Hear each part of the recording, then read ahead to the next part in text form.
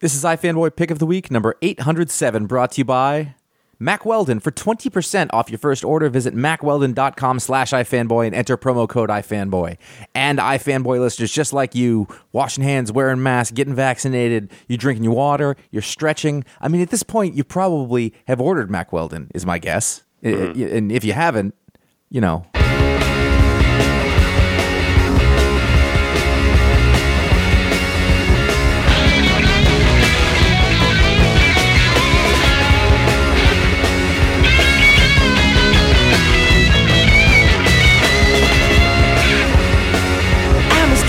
Cheetah with a hat full of napalm.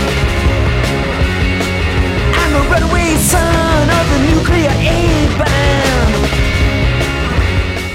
Hey, welcome to iFanboy Pick of the Week, episode 807. I'm Josh Flanagan. I am here with my co-host Connor Kilpatrick. Hello. Who, as far as we know, is not guilty of any international espionage. I mean, as far as you know, yeah. There's no proof. No. Until someone can come through with clear and distinguishable proof, you're not guilty of anything. Never been found guilty in a court of law.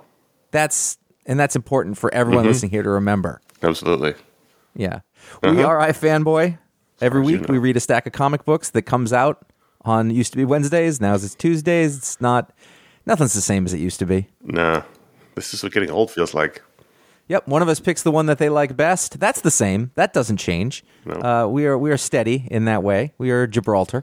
We call that the pick of the week. We talk about that book. We will talk about the other books from the releases that came out. Apparently, I can't do this part. It took 800 times, and I was like, I've lost it. We'll have a good time. There will be mail. We will clearly point out and enunciate our foibles. That's a thing we do. That's one of our moves.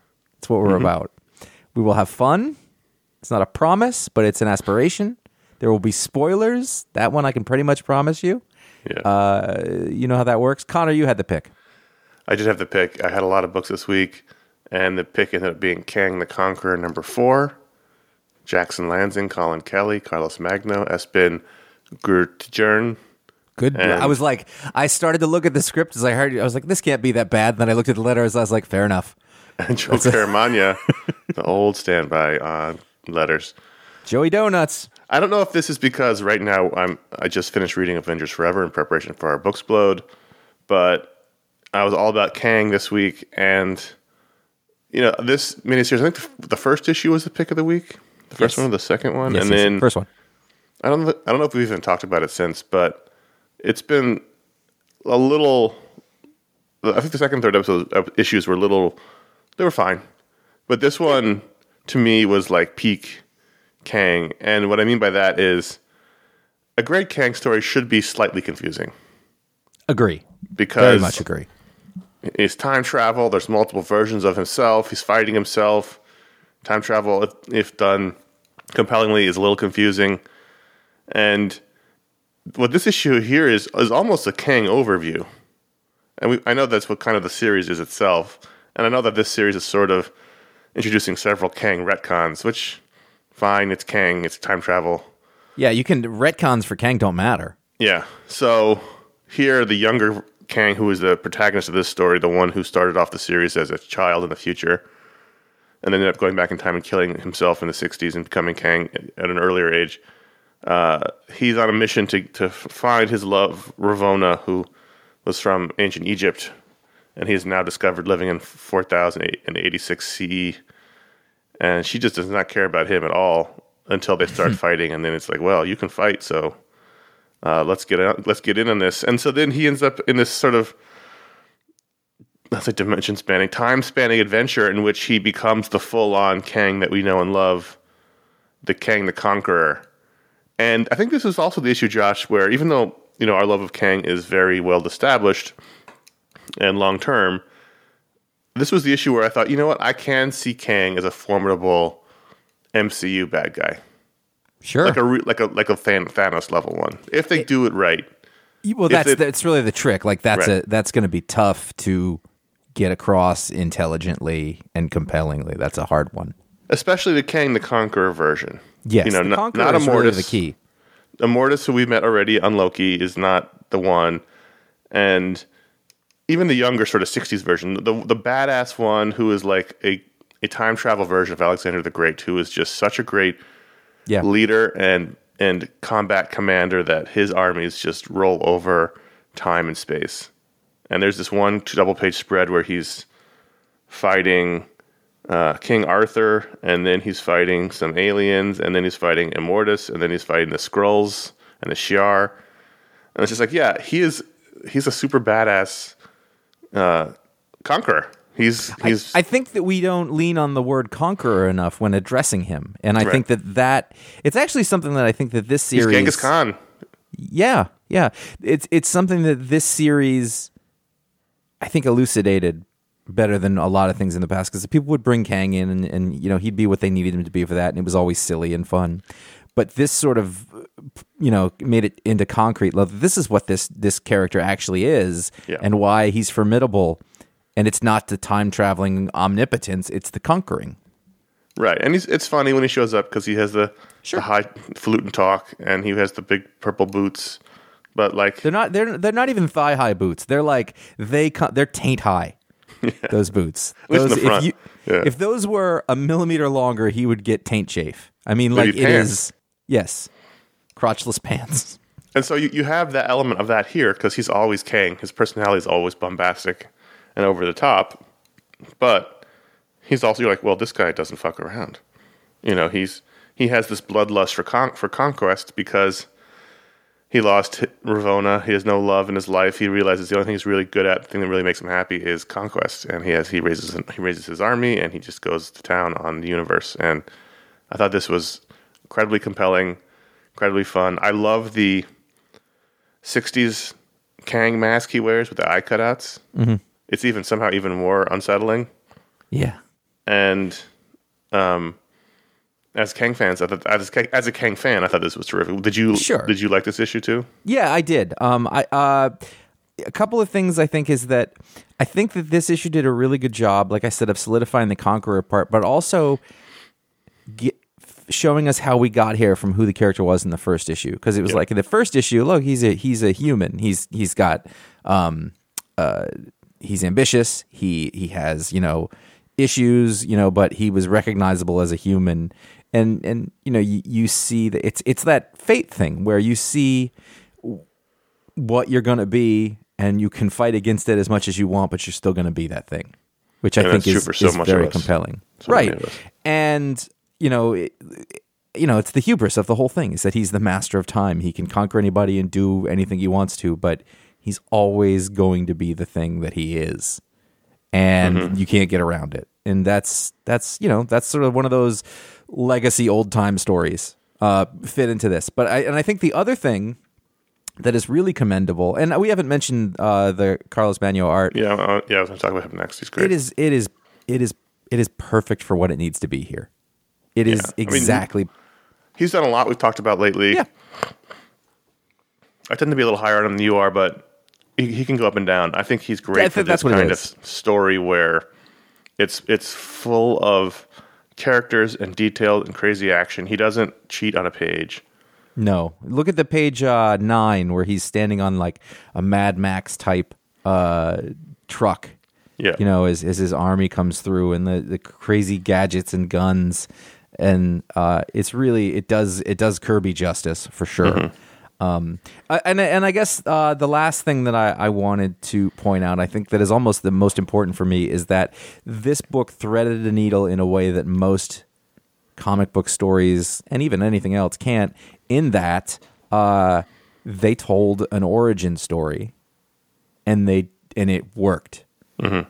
It didn't make you feel like the character had significantly changed or had diminished. It didn't feel pointless. Because a lot of the times when you take an established character who's sort of fun is how weird they are, and you know, not knowing anything about them is almost is probably more helpful than knowing anything about it. But they stuck this. Yep. You know, they gave us a personal Kang story, and at the end of it, the character actually was neither stronger nor weaker. It was just like, yeah, that makes sense. That works in there. I'm glad I read that. but it Well, did not we still have change. one more issue left. This is the second Well, to last issue. I didn't know that, but this could have worked as a final issue. It just it could have, Yes. and it really felt that way. If anything, if I won, I don't even think it's a criticism, but it made me go, huh. Apparently, Kang is named for an onomatopoeia of an engine that makes Kang sound, not unlike Solo. and I can't tell whether I hate it because it's stupid or love it because it's stupid. But the next page, over it. the next page where he's standing on, he's sitting on a throne of invisible energy, actually. Yeah. You know, as we look down from below up at his. I mean, is Kang the championship Olympic man spreader? Yeah, Yes. he is. He's the champ of that. He's We the are champ. looking right up into it. Like we're right. Speaking of taints, you know, as we look through his army and the flames and Kang. A friend of mine sent me that page. He goes, "I figured out your back tattoo." Yep, that's it. I mean, it's not wrong. Nope. I mean, there are things here that are, you know, well-worn story ideas. You know, it's the being rejected by his love is what sends him into full-on conquering mode. But that's fine. But you kind of want him to have a stupid story. Like all of the pomp and circumstances, whatever, is because he couldn't get a girl. Mm-hmm. It's kind of like it works for him. Tropes and cliches work for certain characters. Yes. And I think this is one. And I said earlier, like, they can retcon Kang for now. This is the younger Kang, but like, there's infinite Kangs. You know, it's a time travel story. A different Kang could show up and kill this guy sometime in the future, and you know, who knows? It's just how many Kangs are there? It's as many as you need. X. It's N+1. K Right. plus 1. So K means something else in scientific notation, so that I can't use that. But. Like I said, I don't know. We may have talked about 2 and 3. I don't remember honestly, but I think this and the first issue have been the strongest ones. I've been enjoying this series. I get excited when I see it come out, but this issue was the one I read where after every book came out, I kept going back and thinking about scenes from this book or pages from this book. And by the end of my reads, and there were several books I really enjoyed this week. Yeah, This it wasn't one of those winner. weeks where like it wasn't. I don't know if there was an apparent like a clear winner, but like I could have picked several picks of the week this week. It would have been I horrible. finished my stack, which has about 21, 22 books. And I was like, I think it's Kang, but it wasn't like it's Kang. You know what I mean? Right. Which is not diminishing this book. It's just that there was things that I liked across a lot of books, but I kept thinking about Kang in that sense, and I kept waiting for another book to come in and blow it out of the water, and nothing did because this book was really good. Mm-hmm. It was Kanglicious, and you can honestly read. You can just read this issue. If you've not read any other issue from the series, you can just pick this issue up. It gives you everything you need to know about it. And if you don't know much about Kang, or you're curious, Kang curious, Yeah. just read Kang the Conqueror number 4. Oddly enough, Kang is also bi. There's or try. There's at least 3 of him. So there you go. Kang the Conqueror number 4 from Marvel Comics is the pick of the week. I also enjoyed Dark Ages number 3 from Tom Taylor and Iban Coelho. Although, even though this is, how many issues is this? I don't know how many I have issues no this idea. is. Actually, 6 and or 12. I feel like they are Stalling? telling me the story. Okay. Do you know what I mean? Well, he does that. Like it's a little bit like somebody telling you that already knows because it happened. Yeah, I think it's. I mean, I think it's because The narration is in past tense. We didn't know who we were dealing with. He was too fast. We couldn't stop it. It happened so fast. you know, and I liked all of it. I just thinking. I feel like a little bit. My only criticism of this book is it feels like it's an overview of a story rather than the story itself. Although I think it's possibly because it's only 6 issues as opposed to the DC one, which is 12. But I like this. I like these, alternate take stories. I thought there was some good bits here. The Quicksilver bit was great. Go ahead. Yeah, that really, in terms of like a comic book action scene using the powers and everything, and every once in a while they'll focus on one of the characters that you kind of know about and think about, but you see how sort of formidable they are. And I think they did that really well with Quicksilver this time. And there was a reversal on it. So there was like, we need somebody who can get in and out. We have a guy. And he goes and you're like, oh, this is going to be awesome. And then the twist is that he shows up and then he sees Magneto, his father, is being used as sort of the battery, and then that sends him off the deep end. So he does the wrong thing, and then you see how evil Apocalypse is by using Purple Man to control him to send him back there, where he just kicks everybody's ass and he kills Okoye, and he Johnny like Storm, really, really quickly. You know, he just sort of dispatches with every quick, I guess is the name of the game. But that was really fun and exciting, and it went, it took you up and down, and then sort of the final, he basically pierces the Human Torch, and he explodes. He goes supernova or whatever, and you see that Sue Storm has saved the people in the room, and she's standing over, and she's like kneeling over the ashes of her dead brother, and as a sort of contrast to the scene we just had, that page brings it right down, all the flame disappears, and you see Quicksilver sticking half out of this protective bubble. Yeah. And his legs are burned behind him. I was like, that is excellent right there. That is good work on the part of the artist, but also just in terms of pacing and stuff. Yes, I wonder what his legs are in the bed scene. Do they give him prosthetic legs? I thought that, and I went back because they look like they're actually just charred. At first, when you look at them, they look like they're all like ash. No, it looks like they're ash. It doesn't have feet. Yeah, but some of the darker marks give them some shape that maybe that's why. I don't know. You're not wrong. Like, they contradicted themselves, because I was like, well, how were that? Why are his legs there? So I went back and looked, and I was like, I can kind of see how he might still have legs. And this is like prototypical Tom Taylor stuff, where there's awesome big action, and then it just, really great character stuff. And then that's when the final scene, where Sue finds out that Reed is helping Apocalypse either because he's being mind controlled by Purple Man or because of his insatiable need for discovery. But either way, she's not happy about it. And this is a fun alternate take story that I've been enjoying. It's interesting because they put on an alternate optional last page where Venom shows up. But if you just don't look at that page, if you don't look at that, there's no problem at all. I thought it was kind of cool of them to be like, here's one thing that could happen, and then I was like, yeah, but it probably won't. With Venom. Gosh. Oh boy. He looks like he's a Venom Carnage hybrid.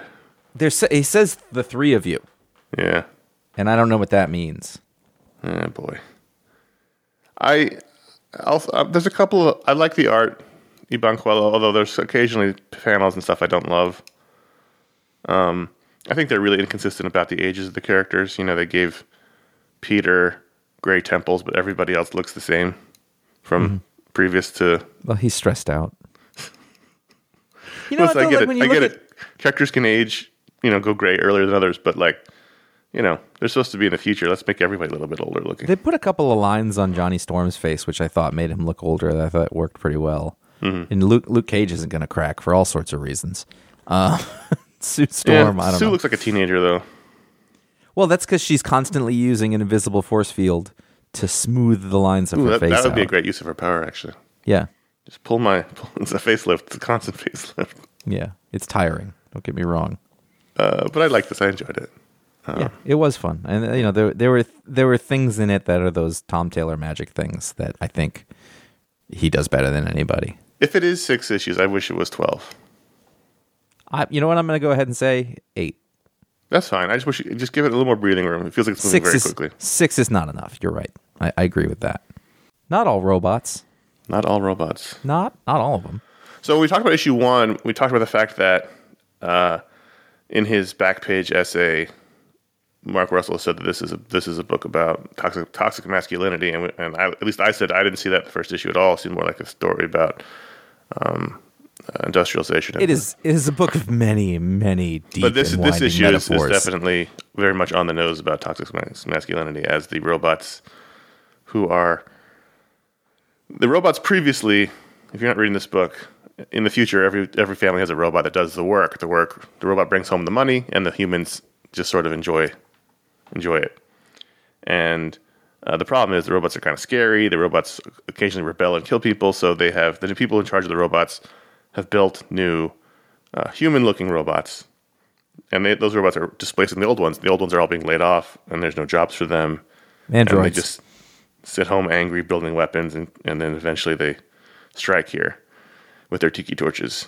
And And they don't. The thing is, like, the robots are also unhappy. Right. But they don't know why. They won't talk about it. Right. Like, they kind of hint around it with each other. Like, the metaphor becomes very clear, and there are a lot of metaphors. And like, this is book. You could take this book in 1,000 different ways, but I think what we mostly need to come out of it is that we need to figure out a way to make a Mandroid Ron shirt, because Mandroid Ron is the greatest character to be introduced in quite some time, because he says the line. There are fewer protesters on the streets now than any time since the asphyxiation of Orlando. You could say that they've taken the wind out of the protest. And I was like, Jesus, it's not even real. And I was, Mandroid Ron. Well, you know that Mike Deodato Jr., the artist, is going to do his thing. So that's George Clooney. The main guy is Michael Douglas. The main woman is what's her name from Single White Female. The main dude is the other dude's Michael K. Williams. Yeah. So, he does his thing. Whatever. I think, you know what? At the beginning, we thought it's weird that he's on this, but I think that he was right for this in the end. I think it totally worked. It's great robots. It's not over. I don't mean it that way. But No, it's not over yet. It feels like next issue is the final issue, doesn't it? It does feel like this feels like this is the climax. Yes, it does. Yeah, to be concluded. So next issue, I forgot we're in the age of 5-issue miniseries now. Mm-hmm. In 10 years, it's going to be the 3-issue miniseries. Yeah, and they're going to be 10 issues will be. each. Yeah, I was going to say 16, but yours was better. It's going to cost you $8. Yeah, it's a fun, it's Mark Russell. It's thoughtful. It's kind of funny. It's kind of terrifying. I don't think he's gonna run out of steam anytime soon with these kind of things, because he's sort of the only guy doing it any justice. Mm-hmm. But it's a fun little niche that he picks out. Yeah, I mean, there's some jokes and things that are like really on the nose. You're just like, oh man, you couldn't come up with a better one. But then there's some that are just so brilliant. So I feel like he knows that though. Like, it's like a dad joke. Like he's like, I'm gonna stick this here, and that helps it keep. You can't always be super clever. Right. It's like one of the, like, if you're constantly being super clever, you get kind of annoying. So you make yourself a little dumb too. You put in a fart joke, and then you can move along without. I enjoyed the neighbor who got a sex bot that looks like his neighbor's wife, but younger. Just taunts him with it. Jennifer Jason Leigh. The Amazing Spider-Man 78-point Bay. Which I guess is, I don't know what that means. Short for Beyond. I thought it was somebody's girlfriend. No, this is the Beyond storyline happening in Spider-Man. Is this the corporation? Point dot things. Yeah, the yes, absolutely. So let's take all that out of it. Yeah, and every time an Amazing Spider-Man issue comes out, I'm like, I don't want to read this, because I don't want to read the Ben Reilly story. Yeah, I don't either. They've actually been pretty good. Yes. If I put that aside, if that makes sense. Like, I don't want that to be the thing, but if they have to be, they're not bad. Yeah. And this is Jed McKay. Yes. Who has been doing great Marvel work. So this one, it's got the Daughters of the Dragon. You've got Colleen Wing and Misty Knight on the cover. Mm-hmm. And I thought, okay, that's kind of interesting. And pretty quickly, it became apparent that this was their issue. Had really very little to do with Ben Reilly, who made a little appearance at the beginning. Right. And it was delightful. Yes, it was. It was delightful in every way. Eleonora Carlini, who I do not know, and Federico Blee on colors did wonderful art. I thought at some point I was like, yes. Otley or something. Yeah, it looks a little Otley-esque. Yeah, for sure.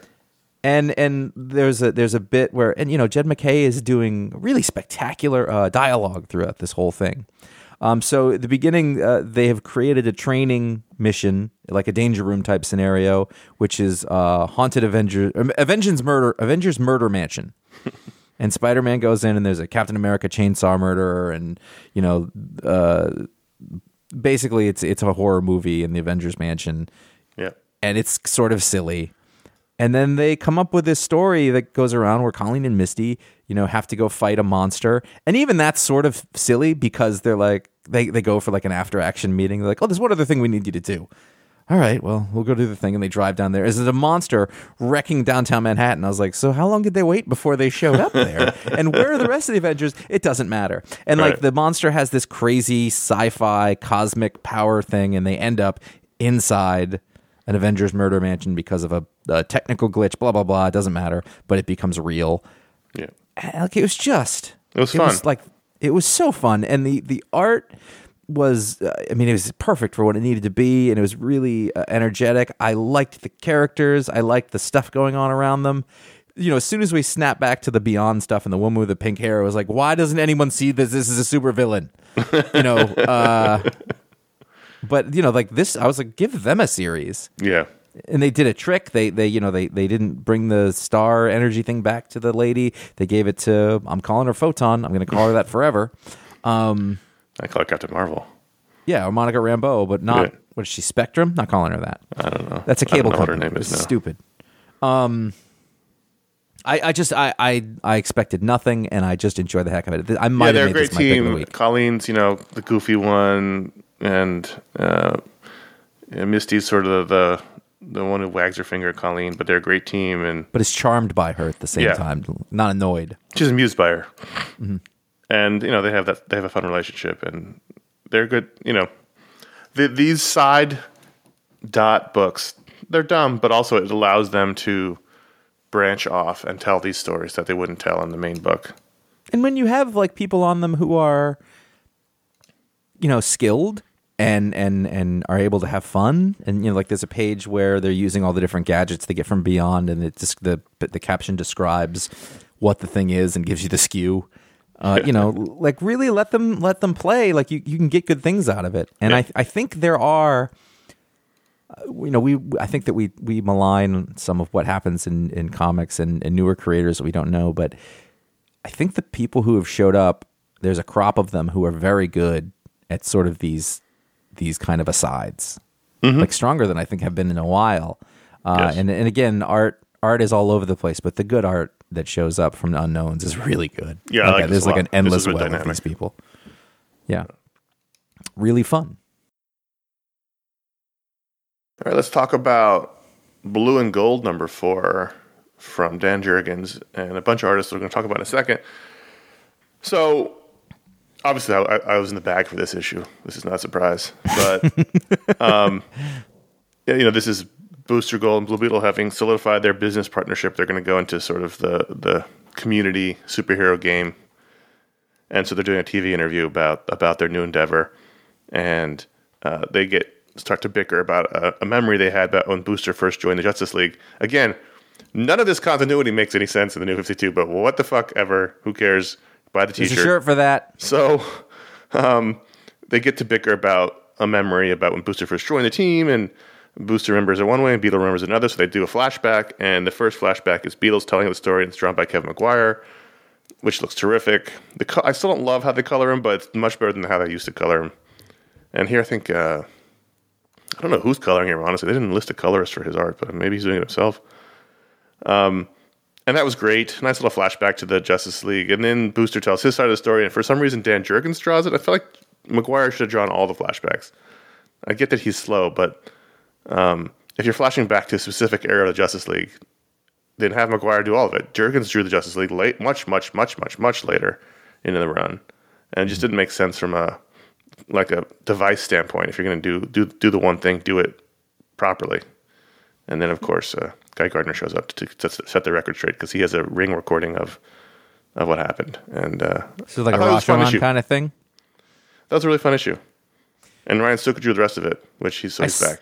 I saw it, and I was like, I remember reading one or two of these, but I don't think that I've read this far, and so I didn't read it. That's okay. It might be a you thing. I will say that this week was the week that I was like, I'm done with many of these things that I was like. I read Green Lantern, and I was like, I can't keep doing this. Oh, no, I dropped it. I dropped it this week. So I'm done. In fact, Justice League, I was almost like, I don't think I can do this anymore either. It was not a good issue. And like half of it, I don't want to read it all, and the other half, like I'm trying. It was a lot of that. I was like, okay, I can't. I don't have time for this. Supergirl, Woman of Tomorrow. I wanted this on here. I talked to Tom King about this a little bit, but and I think Jim Viscardi and I spoke about it the last time the issue was out. But God, I love this series.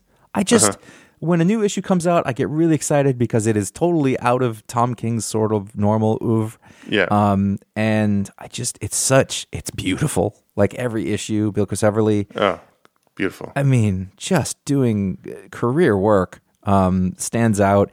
And you just got this really interesting little story with these characters. And basically, this story is about Supergirl getting tricked into going to a planet that was constructed specifically to trap Superman. Yeah. And I just thought, God, that's brilliant. Like, what a With a cool kryptonite device. sun. Yep. How they do that doesn't matter. No, totally doesn't matter. But it, the sun makes them, gets them sick like kryptonite, and in the meantime, so then when that's happening, there's scary dinosaurs everywhere. Now, why they let it so the sun could go down and you could get away? Who knows? Don't care. Batman 66. It allowed the girl who has been the sidekick, the true grit little girl character, to have to stand up and defend Supergirl, who is basically passed out from the rays of the sun. Why they didn't cover her up with her cape, at least it would have helped a little bit, or put her into a shade. But instead of on a platform, basically on display to the sun. Yeah, we're gonna go on this plateau. That seems like a bad idea. There's a crevice there. Just squeeze her in there. Yeah, just roll her off the side. At least give her a little shade. But there's even there's a big water thing in the middle, but it's surrounded by let's just go to the water. Well, the water's the trap. Supergirl, you go to the water, and that's where all the dinosaurs are. But right, I know, it's brilliant. It's such a different. You're right. It's such a different Tom King book. It's more like a road trip. They don't really. They're ostensibly looking for this guy who killed the girl's father, and they keep stumbling upon the aftermath of his actions. And he's the one that sent them to this planet. They caught up with him very, very briefly, and he used magic because super characters are vulnerable to magic to send them to this planet. So it's not really. We're not following like a giant story. There's not an intricate plot here. It's basically a road trip through this universe. And I know it's somewhat controversial because of this Supergirl's a harsh Western character. She curses a lot. She's kind of mean sometimes. Well, what I was going to say is it. if this was Supergirl, and I was going to ask you, is this Supergirl? Because I don't think it is. I would read this character should be on the Justice League. Like Superman, I'm serious. Superman has to go away and do whatever. I would rather read this character, than if she was on the Justice League and has all Superman's power, but has a bit of a chip on her shoulder. It's so interesting. And it makes so much more sense than someone who's just trying to look up to her cousin and be the best that he can be. She loves her cousin, but at one point she's like, God, he's an asshole sometimes. Totally. You would totally think that if he was in your family. He's so fucking perfect. Who does he think he is? And especially if I don't know how old she's supposed to be. Supergirl, she's traditionally a teenager. She's 21. That's true. She's right. She turned 21 in the story. So, but especially if you're that age, your perfect cousin, it's like sometimes it's going to grate on you. You love them, and that too, and you can idolize them, but occasionally it's just be like, no one can measure up to you. She's got the same branding, so everyone expects her to as well. Right. That's going to make you kind of pissy. And she's not Kal-El, which is the thing about him, by the way. It's not the superpowers, it's the man. So why is she isn't that man? Anyway, I just, it's great. I hope that this character survives. I didn't know there was controversy, but of course there's controversy. Well, there's a little bit, because she's not the traditional sort of happy-go-lucky Supergirl version. Good. We have enough of that. I wanted to briefly mention Robin's #1 from Tim Seeley and Valdemar Rivas. This was a book that DC did some silly, we want to publish a book. Vote on which one we should publish a while ago, and this was the winner. Which, of course, if the team up of all the Robins is going to win that competition. And I think it may have come out in some other form before, but this is the first time it's sort of out widely to the general public. And I was very excited to read this, obviously. I read this last. This is a 6-issue miniseries. And You were excited. I intensely disliked it. I thought the art was bad. I hated the portrayal of some of the characters. They had Nightwing walking around in a man bun and a tank top, totally incongruous to what he's got going on right now in his book. And then we're going to talk about Nightwing in 1 second, but I guess the new status quo for Tim Drake, now that he's by, is to totally ignore the fact that he had a long-term relationship with Stephanie. That happens a bit here, and then we're going to talk about it in Nightwing in a second, but it just irks me that this long-established DC couple, it's like they never even happened. It's not even like they, said he's gay, so you don't really even have to brush that under the rug. Interesting. I mean, look, there's a couple of scenes here that got me. There's, they're sitting around a table talking, and it's Dick, and it's Tim, and it's Jason, and it's Stephanie, and it's Damien. Again, out of continuity, Damien is off in Fight Club land or whatever in his own book. But, and then, above them, That book's them, great, by the way. Above them, it's super fun. Like ghost images of them as Robin. Like that sort of stuff is designed to get me where I live, and that's fine. But just overall, I didn't like the book. And also the real thing that bothered me, which I'm going to read the second issue just to find out if this is true or not, but it seems like the villain of the story is the original Robin who was kicked out by Batman. And I went, no. You cannot fuck with that. You cannot retcon that. There was no Robin before Dick Grayson. Really? That's what they're doing? Yeah. That's seems like terrible. That's so I was very, terrible. very upset after the end of this one. Nightwing, I just want to mention 86, Tom Taylor, Robbie Rodriguez. This is the final tie-in to Fear. Thank God. Fear itself? Fear State? Fear State. Fear State. And this is Fear itself may as well. I mean, it's just as grating. Yeah. Did you read this? Yeah, I did. This is the why overall story's been dumb. However, I feel like in these tie-ins, Yes. there have been moments of Tom Taylor goodness. However, the thing that really bothered me in this issue, which was a little surprising, that's why I wonder if this is like a company mandate, is in the beginning, the clock tower blows up. They think Stephanie and Cassie were inside it, and so Dick and Barbara and Tim are outside, and they freak out watching it explode, and they're digging through the rubble for them. And Tim seems to be appropriately upset. So he yells at them to keep digging, and he makes sense because his long-term ex-girlfriend's in the rubble. And then when they find out she's actually alive, and they weren't actually in the clock tower, like he's just sort of sitting there in the background, no reaction to the news.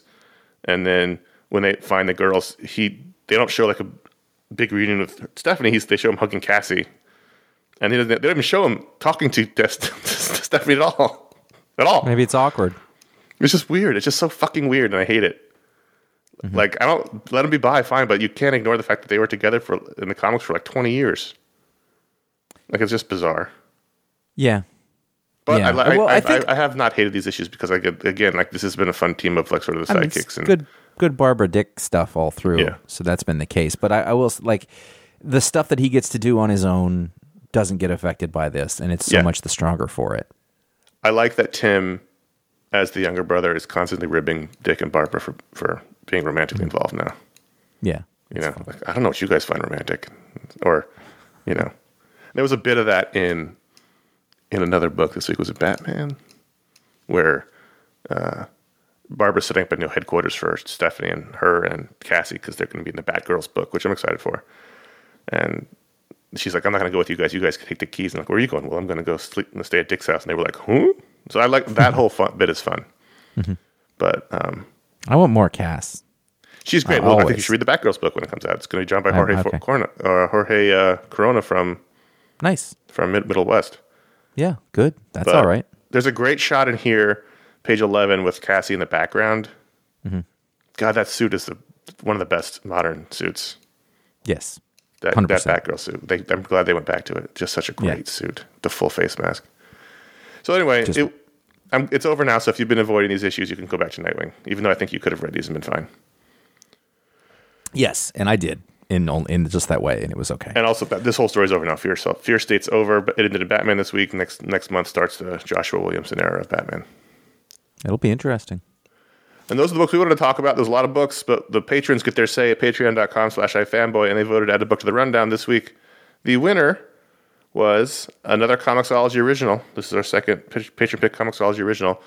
We Only Kill Each Other, #1. Stephanie Phillips, Peter Krause, Ellie Wright, and Troy Pateri. And you know what I really love about Stephanie Phillips, Josh? I think I have an idea, but why don't you go with it and I'll tell you. She seems to really want to write the books that you and I want to read. That's pretty much what I was going to say. I mean, she wrote a superhero book this week that I can't even think of what it was. I didn't really love it, but I really like her non-superhero stuff. She writes a pirate book. She wrote a serial killer murder mystery book. She's writing this mob World story. War II. I mean, like, she seems to be super into these comics that you, me, and 5 other people want to read. Well, and I say what's great. interesting about that is that listen, I'm not gonna ignore it. This is not a thing that female comic writers are typically associated with, and I think that it's very interesting I think this is the first, woman who's sort of done so many of these type of real life genre stuff. Like, and it's not, it has nothing to do with genderness. I mean, the pirate book's about women, but it's not that. But it's not like you're like, oh, this is written by a woman as a thing, which isn't a good or a bad thing. But like, they're just stories. It doesn't really matter. Mm-hmm. Yeah. The point is, but it doesn't happen much. It's unusual. Like, it's just not a thing that happens. But it's gotten to the point now where she's done enough of them that I see the name. And you're right. Like, the work for hire stuff is work. That's how you make a living. You do whatever, and it's fine. But it isn't. But this kind of thing, her creator-owned original stuff, is all good and interesting. And you're right. It's the kind of books that you and I. It's sort of like Brian Wood's side stuff. Yes. Yep. Reminds me of that, and it's good. It's not even just like, oh, this is a good concept. No. We only kill each other. Number one, I had no idea what it was, and I read it, and I was like, wow, this is awesome. Like, the cover's a bunch of giveaway, a bunch of mobsters, and there's a photograph of Hitler on fire, and I was like, let's do this. It takes place in 1938, so it's the run up to World War II. It's happening in Europe.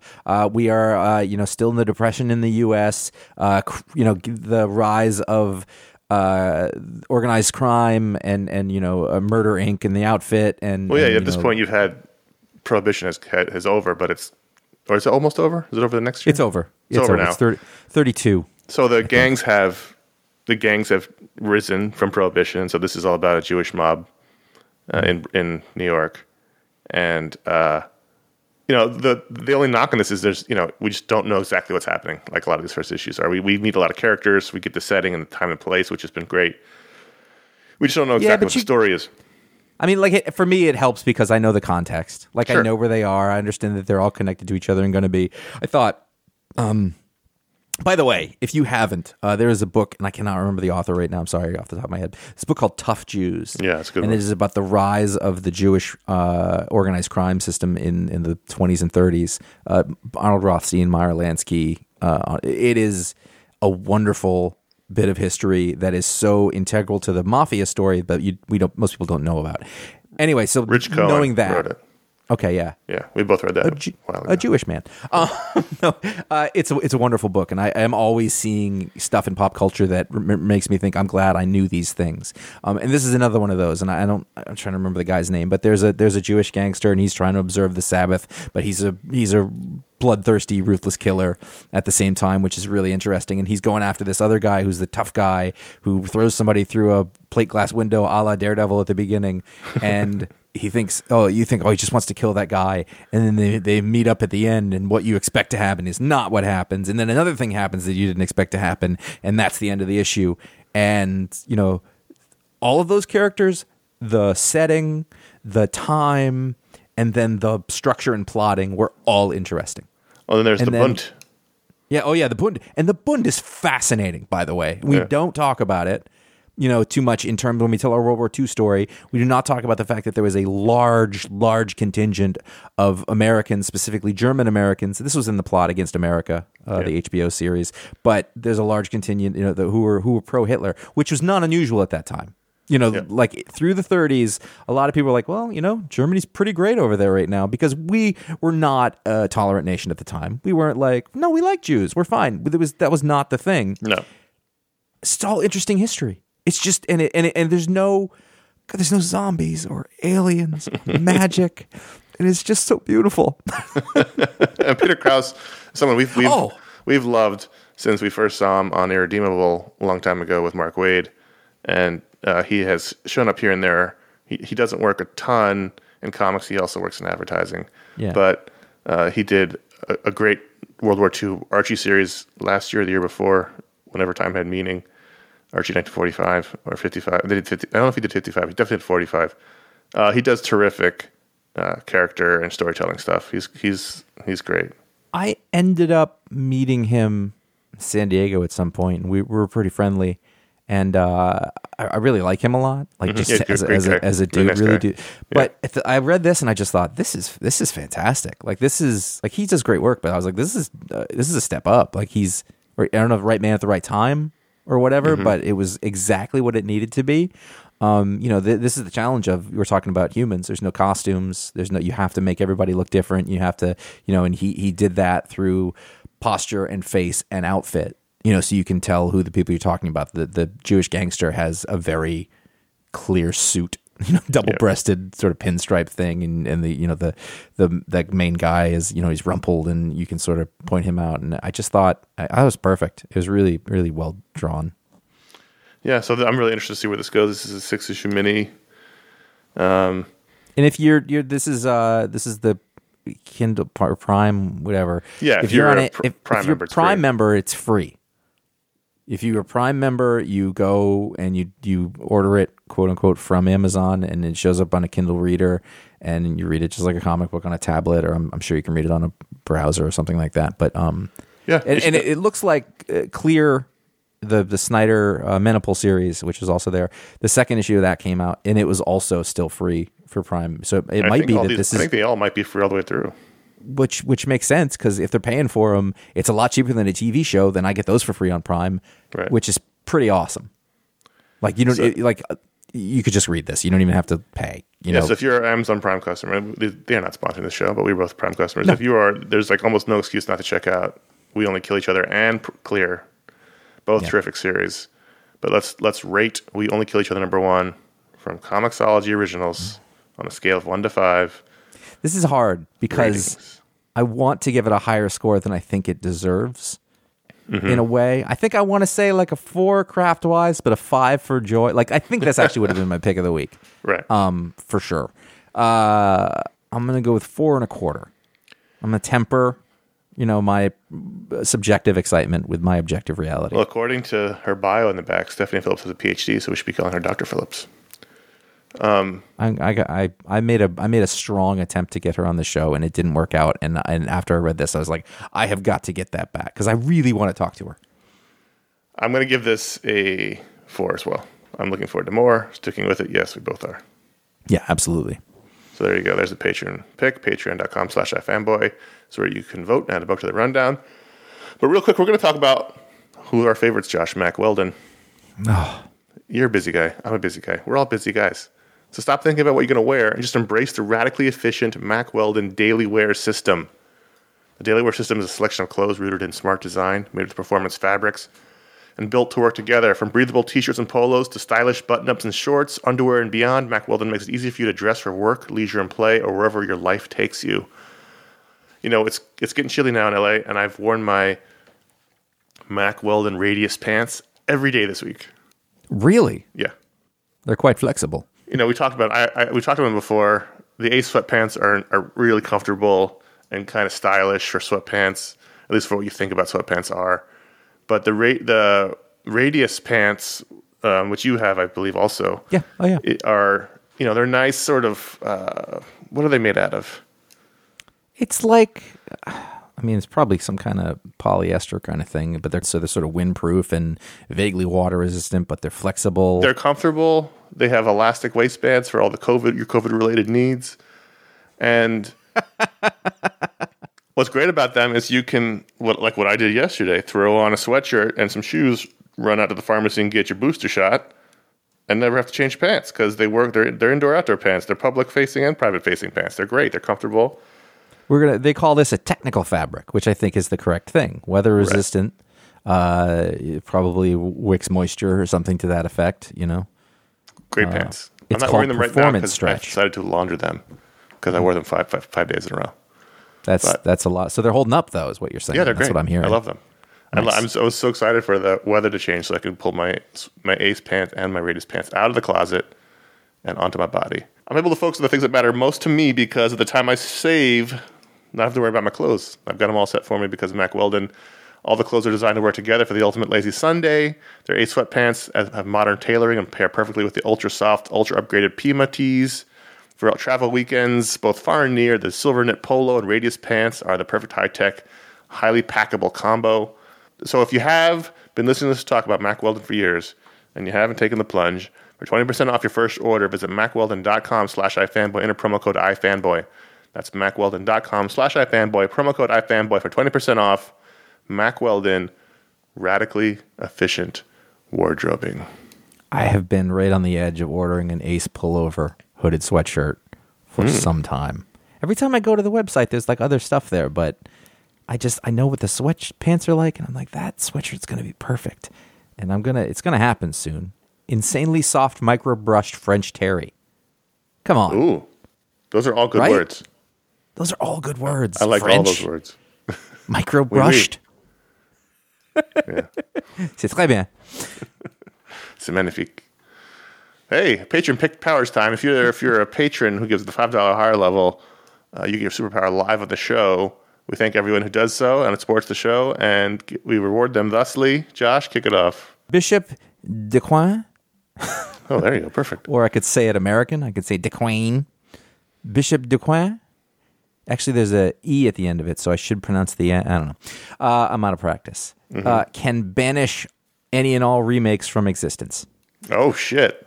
So if a remake of something comes out and he I assume he disapproves the bishop, as it were, The bishop can just erase it from existence. So it turns out there never was a Gus Van Sant Psycho movie with Vince Vaughn in it. It just didn't happen. Never happened. No one remembers. There were no. I mean, honestly, he could banish half the TV shows on streaming. There would But be you know nothing what? left to show on streaming. People would go to streaming and be like, "What? Where's all the shows?" And no one would miss it. No one at all. You might have thought you liked the One Day at a Time show, but you didn't. It doesn't matter. It's gone. But if he touches Fargo, he'll be up against a wall. Oh, that's snap. what I'm saying. Yeah. Well, not the last season. No, that was not a good season. Darren Jackson. So, Josh, when Darren Jackson takes off his shirt, he may look like a normal man to you and me. Right? Well, look at that guy. He's got no shirt on, but other than that, Looks pretty he's normal. normal. He then activates his power, and his stomach turns into an oven. An oven door appears on his chest, stomach I'm chair listening. area. He opens up that oven, and infinite croissants come out. So inside, it's like a Doctor Who telephone booth kind of thing. I guess, whatever that means, but he just, every time he opens his stomach oven, there are croissants in there. Delicious fresh croissants, or just any Beautiful, kind of delicious, fresh croissants. This is a very francophile segment we're Croissant. in here. Le croissant, et Le Bishop croissant de is Coin. magnifique. I'm hungry now. So, And somebody tried to remake Godard's Breathless, and he was like, "No!" no, And, shit. and he's eating they should team up. They should team up. They should team up. So what they should And, do like, is Bishop DeQuan erases the remake, and then he takes the guy whose idea it was to remake it and slams his head into Darren Jackson's oven like in Goodfellas, oh my God, that's not where I was going at all. and then they just beat him with the oven door. See, what I was thinking is that he would go to the place where, like, he would go to like Netflix HQ, right? Yeah. And he would be like, "I'm very sorry, désolé, mais no more remakes." And they release them all, and then they're like, "But," and they didn't remember it happened. But when they wake up, piles of fresh croissants. So Well, they don't even know. Like, they're like, "Oh, everything seems okay," and they're like, "I feel better about my soul." Like, how And bad this could is- life be if you've got piles of fresh croissants? Like, they don't even know what happened. It's an absolute good, is what it is. So there you go. Patreon.com/ifanboy. You can give her the $5 higher level and get your own superpower live in the show. And we know Can you believe we never got an Eisner nomination? We do something like we just did there, and no one even cares. I just wanted to say, if you're still waiting for your power, the list is long. We're getting through it as fast as we can. Just hold tight, hold steady, be patient. I mean, that's not entirely true. We're only doing 2 at a time now.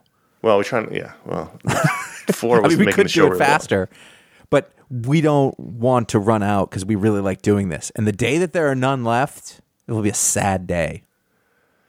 Let's do an email, or you want to skip the email? I don't even know where we're at in time. We're almost at an hour. All right, do it. Do it. Paul P. from Vancouver, Canada. Marvel has long distinguished itself from DC by having a more cohesive universe continuity, unless a book is specifically labeled otherwise. For example, What If or The Ultimate Lines. However, lately, it seems like they have more titles edging into Elseworlds territory and not necessarily tied to the main universe, but also not labeled What If or something else that would indicate this. 2 recent examples, Dark Ages, which seems to be completely its own event, isolated in time and space, and The Thing. If you don't believe me about this one, look closer to see the cell phones being used in the 1980s, Do you think this is intentional, or is Marvel just not caring as much about keeping things cohesive, since DC has obviously given up on that and still been successful with great standalone stories that have nothing to do with the main universe? Are the Marvel editors and powers that be merely being sloppy? Or could they perhaps be slyly opening more windows into another multiverse for whatever the hell they have planned in the movies coming up? Curious on your thoughts? Well, they're not like sloppily putting out books like, oh shit, who greenlit this out of continuity book? Whoops. I mean, I think my understanding is that it's not as important to them as it used to be to us. And story seems to have more sway than continuity, which is probably ultimately a good thing. We've been advocating for that for years. I think that the sands, the bedrock that sort of we older folks especially who have been around in comics for a long time are slipping and changing, and like we can appreciate it, but we can still be annoyed by it at the same time. But if you think about it, the folks who are editing comics now, the folks the frontline editors and assistant editors, they didn't grow up in the same climate that we did. It's a different thing now. And even the creators are, for a while, they're pretty much our peers, but now they're probably, 10 years younger than us or something like that. And it's just a different expectation of things. And it's not like Marvel's never done this before. They've done like Neil Gaiman's miniseries. What was that called? The 1695, 1685, something like 16. It was a year in the 1600s. And then there was the other one similarly numbered 1870, whatever, with the Marvel heroes in the Old West. Like, it's not unknown to do this. It's just they don't do it as much. So it's not like it's a new thing for them. And also, I would say the Thing, that's just retro modern storytelling. That's pervading everything, Yes. And that's the Thing I thought was very firmly in continuity. It's just that, it's the same thing as when Bendis did the original X-Men coming into modern continuity. It's like they didn't show up from 1963. They showed up from sometime in the past with cell phones and things. You just have to constantly... You have to slide the scale forward. So it may have had the characters and the feeling of the storytelling of the 80s, but doesn't take place in the 80s because that would make Thing, 95 years old. They have to slide the scale forward. One thing that's nice about Captain America is that he, because of the time travel element of it, he gets to always be a World War II veteran. But right. Frank Castle may have had to fight in the Gulf. Well, now he's in that fake Asian country war, and they remember based on that history of Marvel. I don't want to go off into a tangent about Captain America, but it was interesting if you think about it. You just Dennis Millard. I don't want to go off on a tangent here. Or maybe go on a rant, babe. When he in the comics when he came back in 1963 or whatever, it was only 20 years after the war, so it was a much different experience for him. 18 years than coming back in the 2000s. The scene in the film where he shows up in Times Square is how it is, and he's in the future. It's a much more jarring experience than coming back at a time where all your war buddies are only in their 40s, and I know he could have still dated Peggy. I mean, it would have been weird then. You get away with it now, for example. Sure, but a little May December action, nothing wrong with that. So that totally changes the character and the whole thing by sliding it forward. But that's just interesting to me. That's a sidebar. But yeah, I mean, they're just doing what they're doing the best they can. They're not. No one's being sloppy. These are all decisions that are made by lots of people in committee. It's not an accident that they're publishing these books. And they're just doing the best they can. And I don't know that they are teeing up movie stuff, although I guess it's possible. But I know that the publishing side has much more sway in the movies than people realize. But I don't know that that's the case. Although it could be, I guess. But it's just more that they're just trying to tell stories that people are interested in. And if that means telling out of continuity stories, look like. Marvel has a multiverse. Marvel has always had a multiverse. DC gets all the press, but that's what Marvel 616 means. 616 is the number of the Earth. They have numbered Earths just like DC. They've always had a multiverse. Mm-hmm. So to me, it's no different than anything that Marvel's ever done. But yeah, no, I agree. And it's a great thing about comic books. It's a great thing about comic books, and I think when you talk about Earth X, like these are all things that Marvel published that are all like out of continuity stories. I think when you talk about Marvel doing stuff for movies or vice versa, it's smart for them to do that. Like, it's smart for publishing to come up with things that they can use for movies. It doesn't necessarily mean that it's going to wreck the comics. It doesn't necessarily mean it's going to be good. But also, if you think about the way that the problems that they are having with their actors aging out of a part and, the reality of time on that stuff, like, Elseworld stuff seems to be the answer. Right. But it's interesting, though, is that they've already trained everybody to watch the movies to think of one continuity and one timeline, and now they've got to switch it the other way around in order to keep it sort of realistically feasible. Otherwise, it's going to be doing face melt technology on everybody. Oh, no. When do Old I men get that running around technology? trying to look young. You're De Niro, Sam Jackson, like... I had a moment in the mirror the other day where I was like, what the fuck happened? Just like for a moment. Thought about contacting our sponsor? They can't. Are they plastic surgeons too? I was like, how did this happen? Well, sometimes that can lead to depression. That's certainly an issue I have. How did this happen? Wait, I've got how long left? How did I allow this to happen? Anyway, I Paul, it's a great question. It's just I don't think that Marvel's doing anything different than they've ever done. Yeah. They've always done out of continuity stuff. Yeah. And multiverse stuff. Just And not it's as much good. as DC. They should. Yeah. I'm glad they do it. Yeah. Contact.fanboy.com is where Paul P. from Vancouver, Canada. I don't know what accent that is, but it's not Canadian. That's definitely not. Connor doesn't really do accents. Canada. Vancouver, Canada. He wrote in at contact.fanboy.com. Here in this hour of our fight, they will go to Vancouver, Canada. Mid-Atlantic. So you can write in there to get in the show. You can write in for the Media Explode. If it's for Media Explode, please put Media Explode in the title. And we'll warn you again, but what we normally do at the end of the year, as coming at the end of the year, is we put all the emails we didn't answer in a folder and start the year fresh and new. So if you're someone who wrote in over the course of this year and didn't get your email answered, you might have to send it in again, because once January comes around, we will be starting fresh. So, FYI. And hey, let's plug things since it is the end of the year. Let's talk about the end of the year schedule. Right now, out in the feed behind these shows that we do every week, you can find Josh's Tom King interview, his Talksplode interview. That's still there. We're going to talk about it still because it's a good one and you should listen to it. Also, our special edition review of Injustice, the animated series, the Tom Taylor written adaptation of a video game, now adapted into a cartoon. And then our Media Explode just came out this past week. Our final Media Explode of the year. Me and Josh and Ron talked about what we've been enjoying in media. We talked about holiday media traditions, and we spent a lot of time talking about movies, and we answered some emails, but one of them we ended up spending about 20 minutes on talking about our favorite eras of movies and things like that. What a great question that was. This is a great question. Great discussion. So check that out. The Media Explode's right behind the show on the feed. Like I said last week, we're going to have at least two shows a week for the rest of the year. So coming up this week, right before the holidays, right before Thanksgiving, you're definitely going to get the Eternals review. That's definitely happening. It's already already uploaded in the system.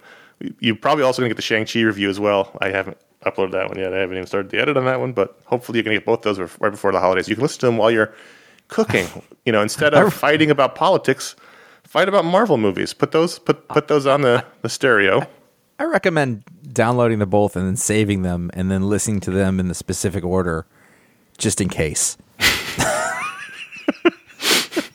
Like, for example, if you really liked one of the movies but didn't like the other, you should listen to them in your preferred order there.